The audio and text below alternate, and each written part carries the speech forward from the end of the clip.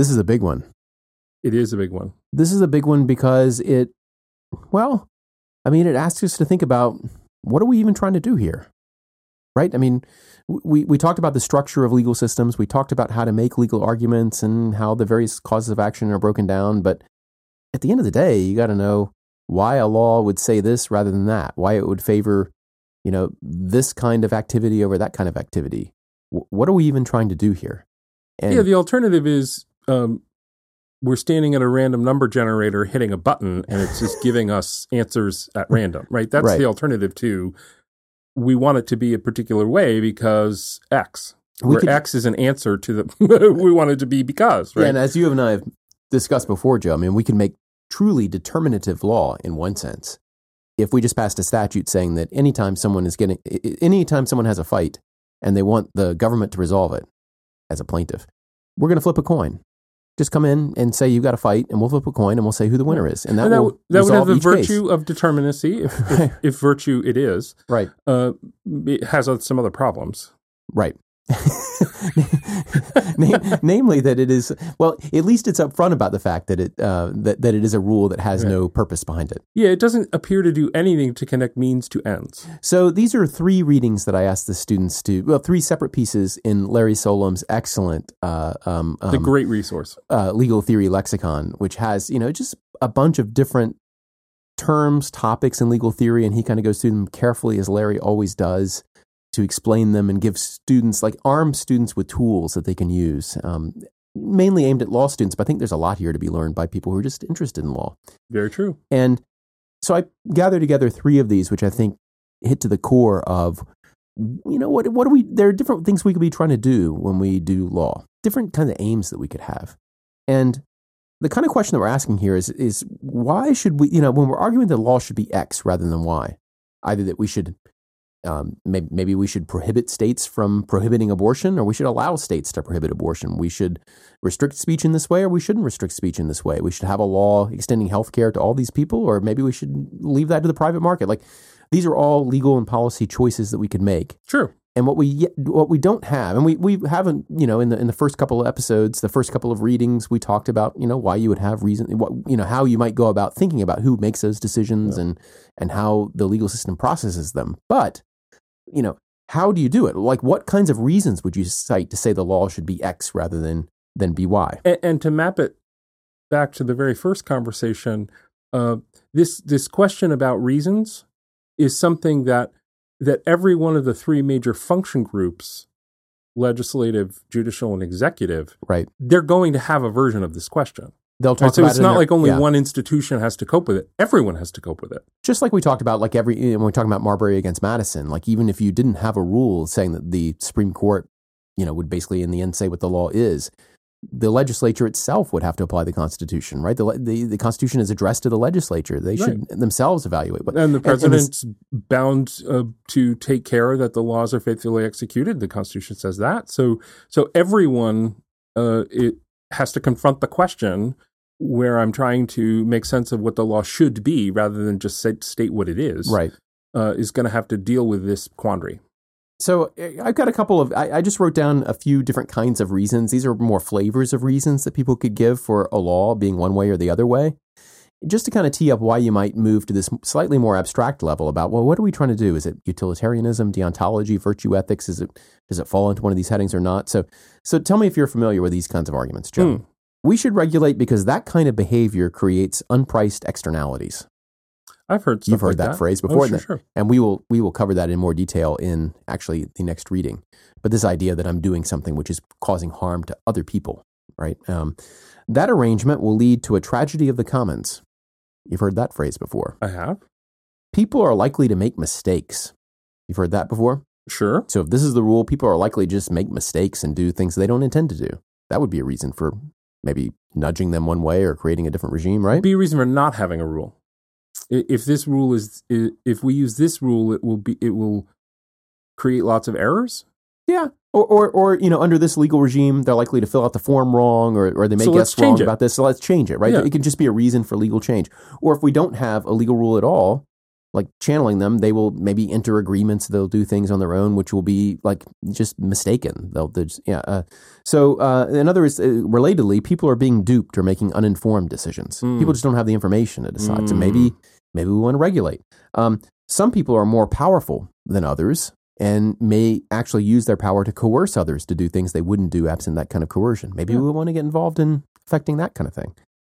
Another, competition will harm us in some way, but non-competition will harm us as well. So in other words, if we leave things to a market, somehow that market, the competition within that market leads to harms. That can happen. Sure. But if they don't compete, maybe there's one dominant actor and there's no real competition, that's also harmful. Yeah. So what do we do in that situation? They're usually in different ways. Yeah. The last one I have here is like competitors' actions are harmful. So if we have people in a market in some way, they may do things that harm other competitors. So that's another. So all of these are kinds of like, I'm stating them very generically, and maybe the explanation here, exposition suffers from not relating them to specific cases, but at least you've heard versions of this kind of thing before, right? Oh, sure. In each of these cases. And I just raise this because it has to be that there's some basic assumptions at work which would cause us to say, yeah, that's a reason for regulating, or that's not a reason for regulating. In other words, whether those are good reasons for passing a law or deciding a case a particular way depends on what we're aiming at in the end, right? Like, what are we trying to do? And unless we know what we're trying to do, we can't figure out whether, are people is the fact that some people are making uninformed decisions, is that something which we want to do something about? Is that a problem? Is it not a problem? The fact that you're suggesting that law is a tool we could use to solve a problem we're describing that way implies a lot about what things you think are problematic and which are not.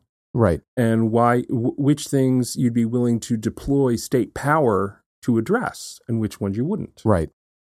Yeah, it's a little bit like, maintenance around a house. And unless you know the purpose of the house and what you're trying to do, you're not going to know whether to like tighten this screw or that screw, or whether to care about it or not, or whether a hole in the wall here is actually a problem or not. It depends on the purpose of the house. Yeah.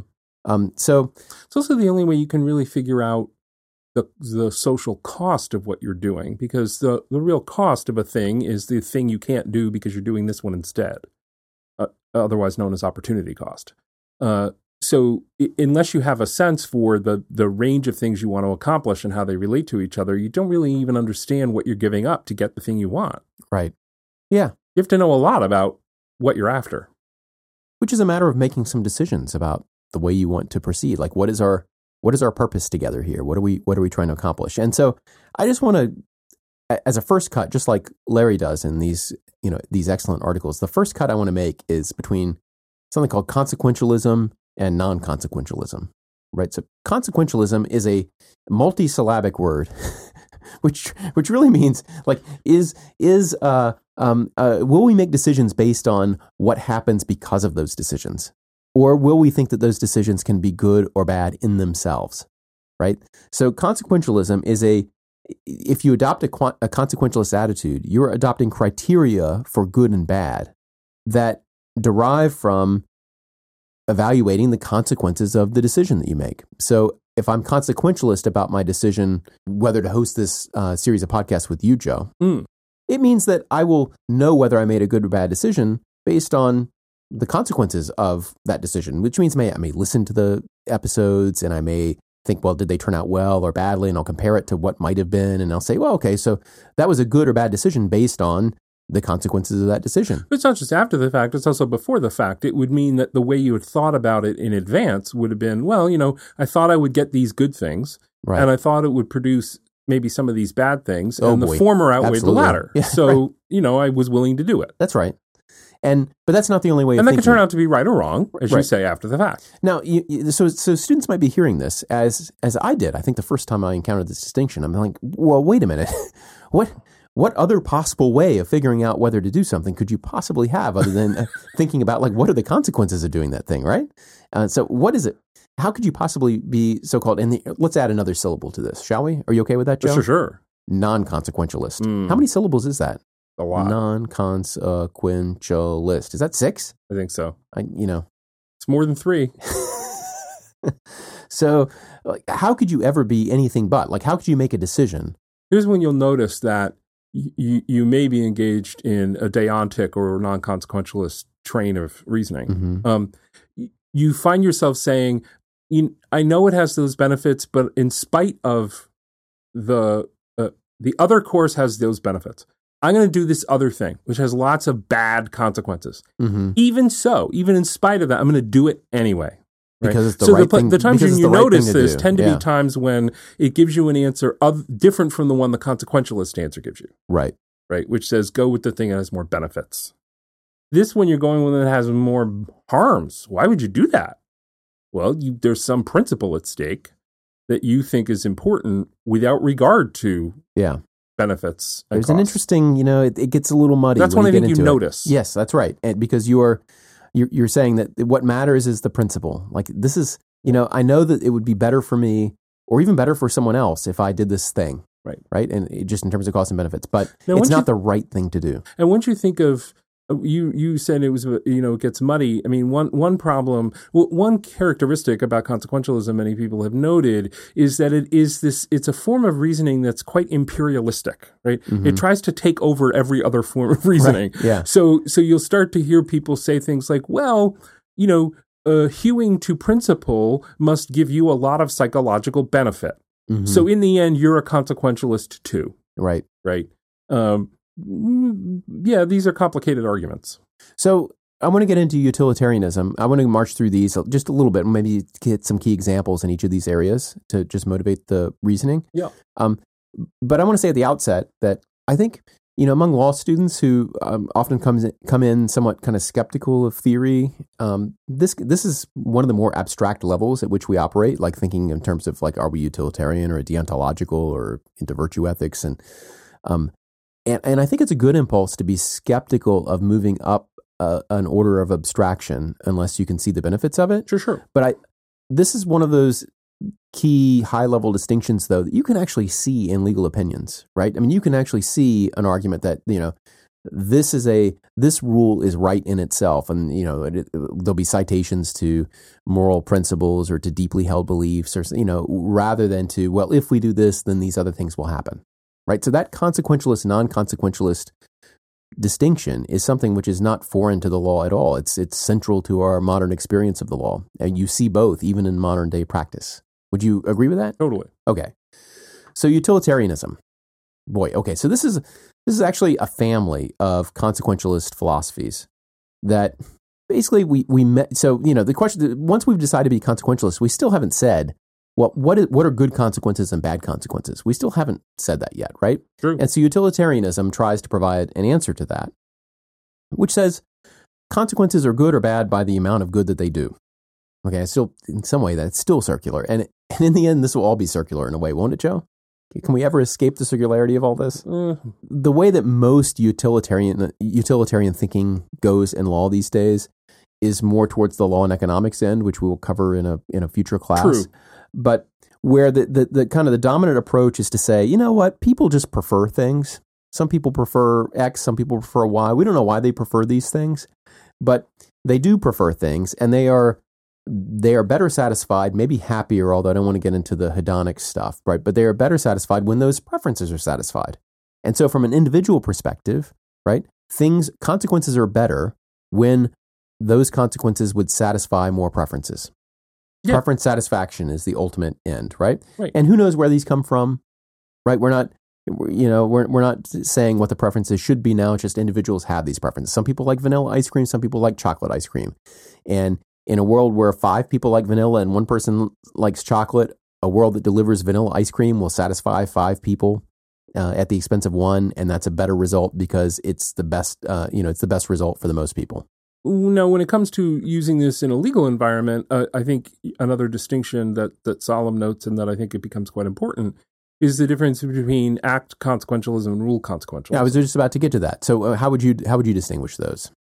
Well, I think it's one way to describe it is sort of the unit of analysis. Is it the person, or is it the full range of people using a general standard? Mm-hmm. And the rule utilitarianism looks to the latter and says, what's the rule? It's kind of hopeless to think we could think about every individual behavior, right? Yeah. What we've got to try to aim at is rules that over the run of cases will get us more positives than negatives. Yeah.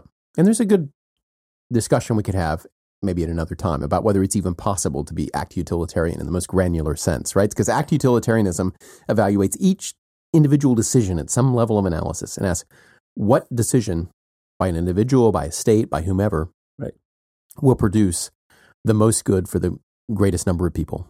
And again, we have to get into how you would measure that thing, right? Right. Whereas rule utilitarianism says, look, if we adopted this rule rather than that rule, which will govern a range of decisions, which of these rules governing an entire range of decisions will be better? So let me just give you an example. As you know, Joe, I'm a vegetarian. I do know that. Yeah.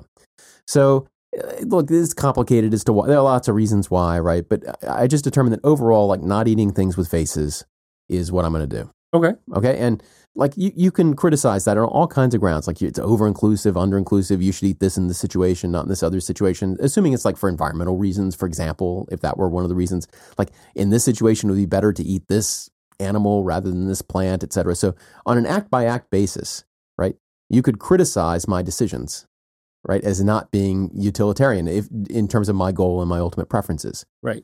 But, by God, life is hard. Don't you think? I do. It's hard to like think of like every decision we make. Sometimes we just want to make decisions automatically. We need clear rules, right, to make in order to navigate life. Yeah. Am I right? I mean, we have rules for ourselves. Like sure. We have rules about which we're not even aware about, like how we get out of bed. Rules are standards. Yeah. But how we get to school, how we get to work, like what we do there, how we treat other people. Most of these things are governed by kind of rules of thumb that we have about. Yeah. Habits play a role here. And yeah, you bet. So that would be my acting in a kind of rule utilitarian manner, right? That I'm best able to satisfy my preferences, my outward-looking and inward-looking preferences by adopting this rule which governs my behavior rather than evaluating in each individual situation what to do. Yes. And, the student should think in their own lives, like what kind of rules of thumb do you have for right and wrong behavior? And are there situations in which, like, yeah, if I could be more granular with it, it would actually be a little bit better. Okay, so put that together with the preferences, and you've got about 80% of legal conversations about consequentialism. That's right, and we're gonna cover this in a deeper way in the law and economics reading, as we kind of figure out how this is operationalized in law. It really is. There are some objections to this that Solon covers, and I think that we will discuss in class the rights objection, like. So an example here he gives is slavery, right? Is the reason that slavery should be illegal. And I think uncontroversially, we both think it should be illegal, right, Joe? Yes. Yes. All right. So we're taking a bold, courageous position here that slavery should be illegal. It's the most understated use of the word uncontroversially I think I've encountered in months. But the interesting question, of course, is why? Like what reasons? Yeah. And is it really a sufficient reason that, well, if slavery is illegal, more people will have their preferences satisfied? Or do we really think there would be something immoral, even if you could show that like some people would be super happy with it and it would outweigh people who'd be slightly unhappy about it? Like, I think if you did a utilitarian analysis, you would conclude, of course, slavery should be illegal just on utilitarian grounds. But like, is that the reason that it's illegal? Yeah. It doesn't necessarily strike the mind or the heart as the real reason that you think slavery should be illegal. And I feel like no college level conversation about consequentialism is complete until someone mentions sadists being permitted to murder masochists. So consider that mentioned. Is this, are we going to turn to brains and bats next? No. Okay. Different episode. Then there's the self-defeating objection that if you're really utilitarian in every situation, you would be paralyzed with decision-making problems. And this kind of comes back to the example that I just gave, right? In terms of Hare and having rules of thumb. Yeah. This philosopher Hare. And then the impossibility of interpersonal comparisons, which I think is useful. I just want to flag it because I think it's an important kind of objection. People say, well, you can't just say that like my increment of happiness more than offsets your increment of sadness. Like, how do we compare like my happiness and your sadness or your disappointment with my glee? Like these interpersonal comparisons are necessarily hard. And so utilitarianism pretends at a kind of precision that it can't really deliver on. Yeah. Deontology. So let's leave utilitarianism behind, Joe. Cool. And go to what is, I think, both, as we mentioned at the top of the chat here, kind of intuitive, but also non-intuitive. Because like I just said at the beginning, like it's intuitive that, like, in making a decision, that you would think, well, if I make a decision this way, these things will happen. If I make a decision in another way, these other things will happen. And I just want to make it in the way that makes the best things happen. That's consequentialism, right? And you might think to yourself, how could there be anything else? And deontology is the something else, right? There is another way of thinking about decisions other than by gauging them based on their consequences. So maybe an outcome, or a decisional outcome, if you like, is right or good if it's consistent with certain moral duties or prohibitions. In other words, there's an overriding moral theory, irrespective of consequences, that tells us whether decisions or actions are right or not. So what are some moral principles that we might cite here? So some examples. We might look at autonomy and freedom. Like, maybe a reason a choice is good is because you made it unconstrained by someone else. Like, there's no boot of the state, like, stamping on your face, forcing you to decide one way or the other. Even if it's a wrong decision or a bad decision in some, like, consequentialist sense, the fact that you made it is important to us, right? And so maybe realizing autonomy and freedom are reasons to make a decision one way or the other way. Other things like equality, justice, distributive justice, another topic that we'll talk about, solidarity, the fact that a decision reinforces our togetherness. Like, all of these things can be principles that we can realize in a decision that may make that decision good or bad, irrespective of the kind of the downstream consequences of it. And the point here is that people don't just have preferences for these things. It's not just that I prefer equality or prefer autonomy. It's that they are somehow implicit in goodness itself. Like, when we talk about what is good or bad, that there are some principles that are necessary for saying that they are good or bad, irrespective of consequences. And we'll get into, so there are just two that I want to discuss quickly, just to highlight, is Rawls and Kant. But I wanted to get your reaction to that, Joe, on reading this. I mean, this is at once, like, kind of emotionally obvious that there is kind of the deontological approach to decisions and law, but on the other hand, analytically foreign. I don't know. Did you have that experience? How do you think about these things? I think of it as analytically foreign. I mean, I think, to me, the deontic reasoning feels like the sort of reasoning that you would expect from people who have a specific legal job to do in the legal system. Mm-hmm. Because of that word duty. Mm. And it's the way to talk about hewing to a legal rule because it just baked in. This is what I have to do. Like, this is the thing that if I don't do it, reality doesn't make sense. So this is what I promised to do, or it's my duty to do it. And everything is woven together so that this happens. So you're a judge who has to, by law, hand down what you think of as a harsh sentence, which will cause more harm than it does benefits. And you have an institutional obligation to hand down the harsh sentence. And in some sense, like, your consequentialist evaluation of handing that is irrelevant. Yeah, I mean, I think the way you started your description, it could be the sort of thing someone might feel bad about. And I'm saying something slightly different, which is that it's I'm trying to test it in a way, right? It is a good in itself that you do it. Mm-hmm. You don't feel bad about it. It's your duty. You embrace it. That's why you do it. Yeah. It's a full and complete answer to the question why. Yeah. Boy, this is sparking a lot of thoughts. I want to get into. It makes me want to get into theories like Raz's theories of authority and everything else, and we're not going to go there. Right. We don't have time to do everything, do we? No, we can't do everything. Kant really is. I think Larry's quite right that Kant really is the philosopher who is most associated with this sort of perspective on. So things. We're going to do a thumbnail Kant in 1 second, which is just very briefly. But let's do Rawls' reflective equilibrium first, right? Okay. I think it captures something psychologically really interesting, even if you aren't bought into it as a theory of the good, like as a theory of what one should do. But this idea of reflective equilibrium is that we form considered judgments about particular cases. So if you can imagine yourself as a judge, if you like, but you can just imagine yourself as some decision maker. You're trying to decide what is the good and right thing to do in a particular situation. And we'll talk about like lying in a second, right? But whatever the situation is, like you have to make a decision. And what Rawls says is that we form considered judgments about particular cases which flow from our general principles. In other words, we have general moral principles in our head, and those principles help lead to these judgments. But we revise our principles based on these considered judgments. So there is this reflection going on, right, in our heads, right? Like I get a new case coming in, I have principles. Those principles would seem to dictate an outcome in that case, and maybe they do.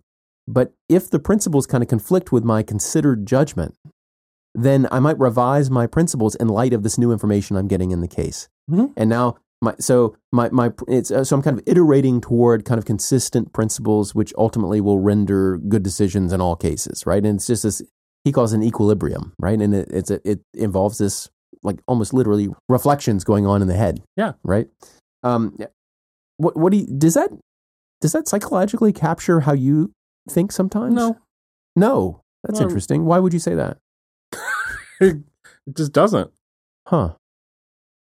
I mean, well, it certainly captures the idea that you can learn from an effort to apply the general to the particular, mm-hmm. and you can get feedback from that experience. Okay. We'll leave it there and let the students think themselves about whether they revise their principles in light of new information and then use that to make new principles, et cetera, et cetera. Do you have that kind of equilibrium directed reflection going on in your heads when you are doing these things? So, but we should move to Kant. The big one. It's a big one. But the interesting thing is that of all the thousands and thousands of pages that have been spilled on this, including some of Kant's own, I think he himself wrote thousands of pages, right? Quite a bit. There are three formulations here which really do get a long way there in terms of giving you the core insight here. Sure. Right? And so I think that the core insight is that good acts are not ones that are based on kind of pure desire or to satisfy one's preferences, but are based on a desire for the good, to achieve the good in some broader sense. And he has three equivalent formulations of how this is done.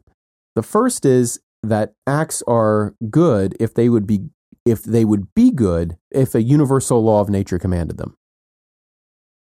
So in other words, if your decision were replicated by everybody else in similar situations, how would the world turn out? Like, is that something? So it's like a marriage of kind of a pure deontology, a pure kind of floating in the ether set of moral principles and looking at consequences. But it's like an abstracted consequentialism, right? This is why I think these things are really related. Maybe I shouldn't get into this. Maybe I shouldn't complicate the picture before we actually get deontology totally out on the table. But like Kant asks us to think, okay, you're going to do this situation. You're going to make this decision in this particular situation. What if everybody did that? What if everybody littered? Like, what if everybody, when they got angry, just punched the person in the face who's in front of them? Like, what if everyone, when people weren't looking, took money out of the cash register, right?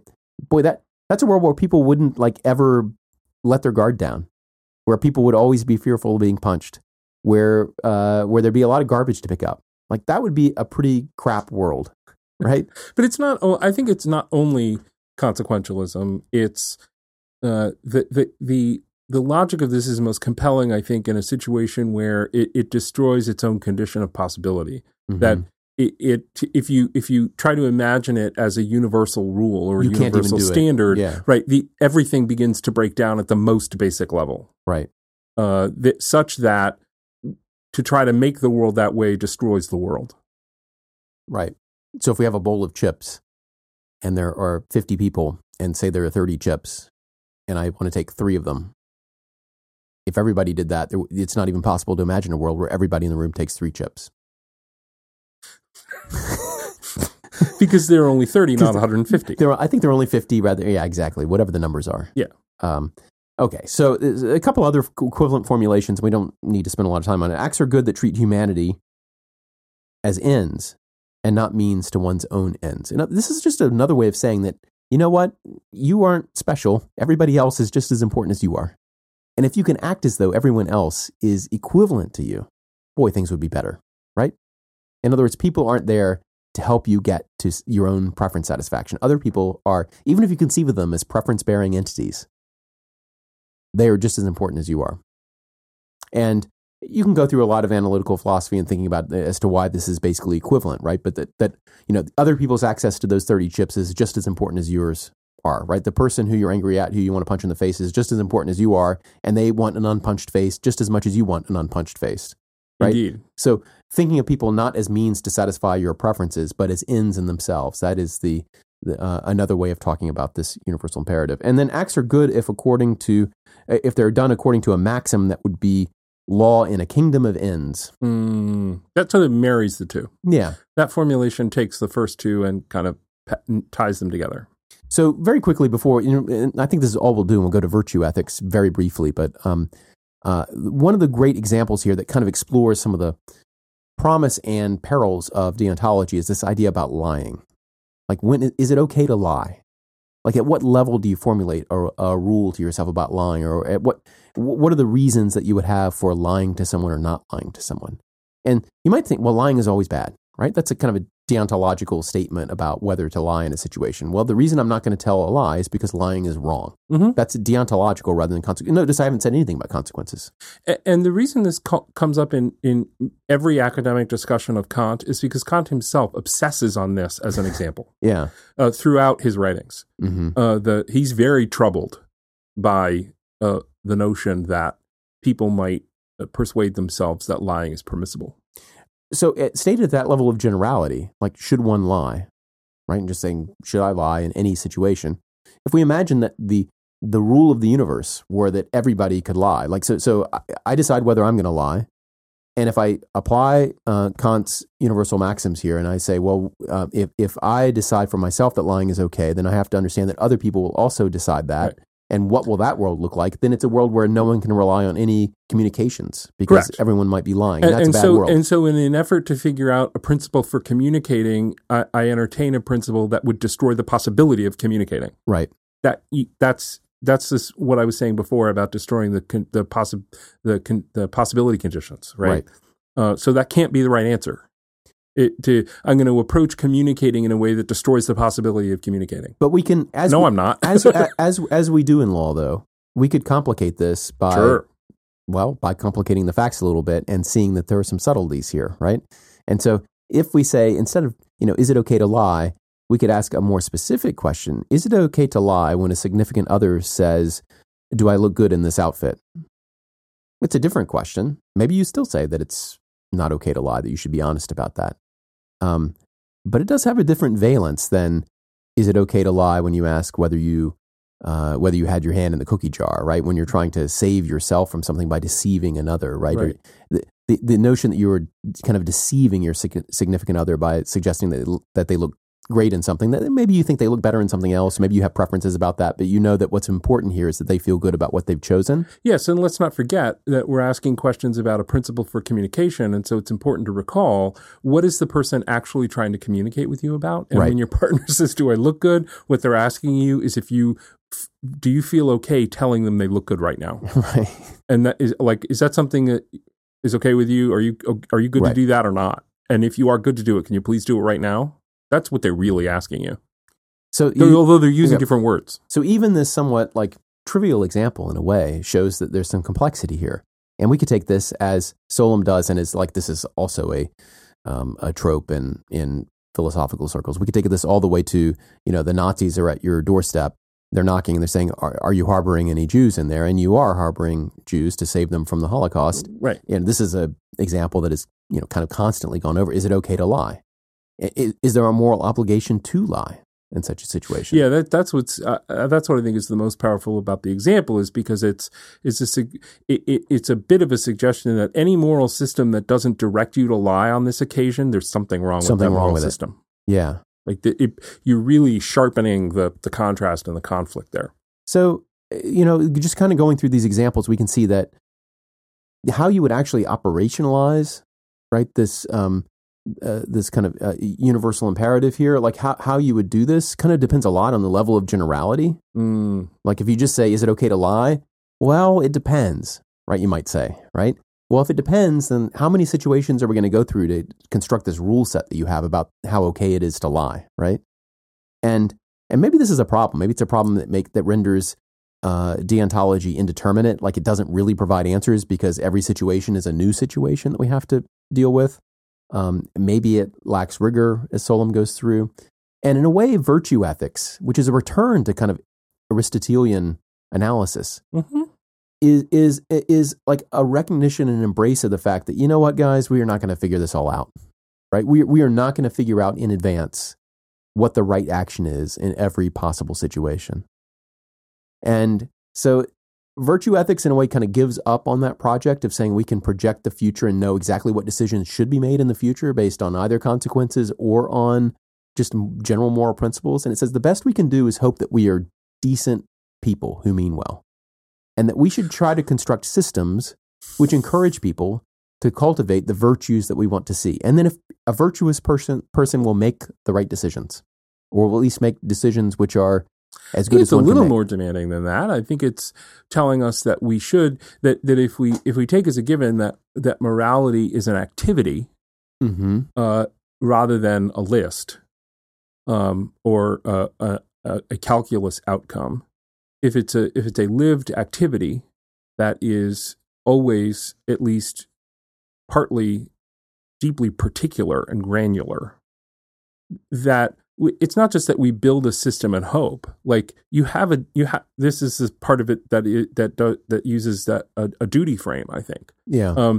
You're bound to try, right? Part of being ethical is that you are actively engaged in trying to live this life that is virtuous. But I guess I'm saying that from the perspective of the legal system, if you adopt a virtue ethics approach, you might try to design legal rules that put people in situations that will help to cultivate their virtues and diminish the temptations away from virtue.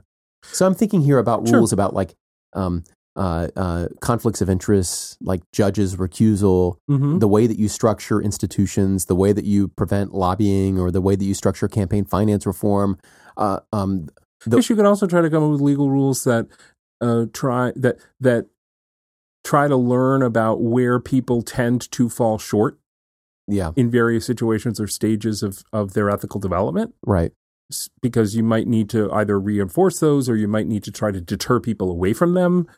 So not just to give people opportunities or encouragements, but to engage in some punishments as well. That, again, knowing that some people will fall short in certain ways. So in tort law, like we've talked about, like, you know, and we'll talk about this more in law and economics when we get to it. But in a situation in which it makes good social sense to prevent a source of possible injuries, say I'm running a business and I want to, I have an opportunity to install some safety equipment, we can make it so that you will actually be punished if you don't take into account the danger that you're imposing on others, right? And that kind of backup legal risk, I mean, that backup kind of legal norm forces you to kind of cultivate that virtue of thinking about others, right? And thinking about their possible injuries. It gives you that incentive and kind of shunts you toward that kind of thinking, even if it doesn't tell us exactly, like, well, will that be actually in a given situation? Like, should you have prevented that specific injury or not?